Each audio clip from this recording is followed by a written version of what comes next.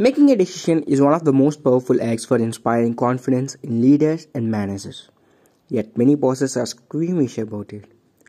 What's up everyone? Welcome back. If you're new here, I'm Aditya Mulukuri, the host of Touch Podcast, the great future for your bright future. Today I'm giving you 5 tips to make better decisions. You can apply these 5 techniques to wherever you are in dilemma to take decision. Some decide not to decide, while others simply procrastinate. Either way, it's typically a cop-out and doesn't exactly encourage inspiration in the ranks. To avoid pining over what to do and what to skip, it can help to learn how to make better decisions. You will be viewed as a better leader and get better results overall. Here are the 5 tips for making quicker, more calculated decisions. Number 1. Stop seeking perfection. Many great leaders would prefer a project report be delivered only 80% complete a few hours early than 100% complete 5 minutes late. Moral of the story: don't wait for everything to be the perfect. Instead of seeking the impossible, efficient decision make tend to leap without all the answers and trust that they'll be able to build their wings on the way down. Number 2. Be independent. Good decision makers are collaboratively independent. They tend to surround themselves with the best and brightest and ask pointed questions.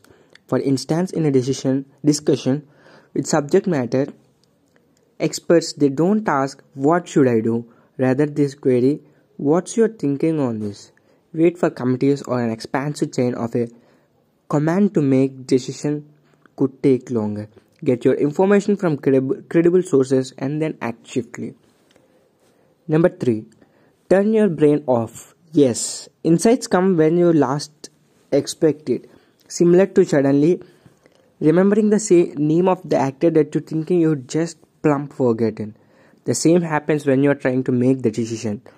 By simply turning your mind off for a while or even switching to a different dilemma, you'll give your brain the opportunity to scan its data back for information that is already stored and waiting to be retrieved.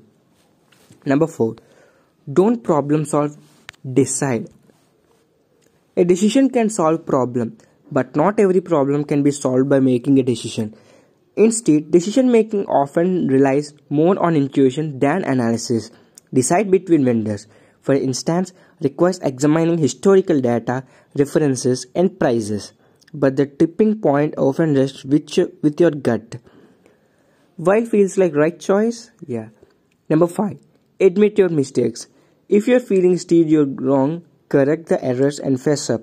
Even making the wrong decision will garner more respect and loyalty when you admit you made a mistake and resolve that if you habitually indecisive.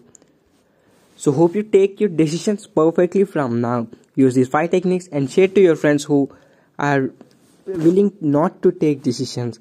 So thank you for listening. I am Aditya Mulukuri, the host of Dad's Podcast, signing off. Peace.